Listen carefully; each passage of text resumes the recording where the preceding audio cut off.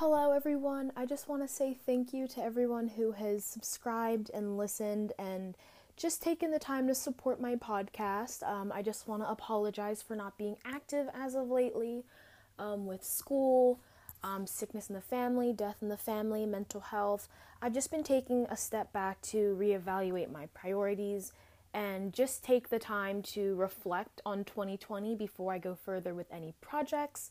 This past year has definitely been an eye-opener for me, and I'm very excited to see what will come for this next upcoming 2021 year, and I just want to say thank you again to everyone who has supported my project. I have so many ideas for what is next to come, so please stay tuned and look forward to that, and I just want to say thank you so much, and I apologize for my inactivity.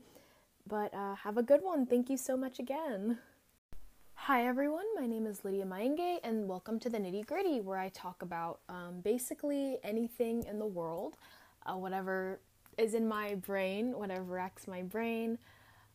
Basically today is just going to be a nuanced rant just about the infantilization of white people. I feel as though whenever we talk about issues or quote-unquote controversial issues such as racism or anti-blackness, I feel as though we have opened up a space for white people to protrude their white guilt.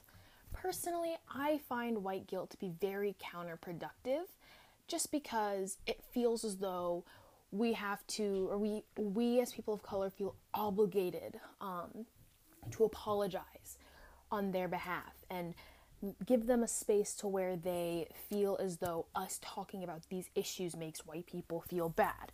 Now, I understand that, yes, it might not be a good look to have your aunt to be known, or I guess to have these assumptions made about you because you are a white person, or because,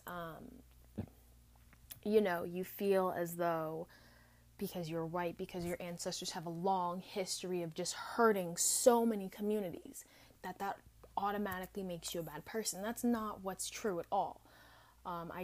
Most people don't think like that, but I find that white guilt is very counterproductive, and I find as though a lot of white people do feel as though putting themselves down and using that white guilt to appease people of color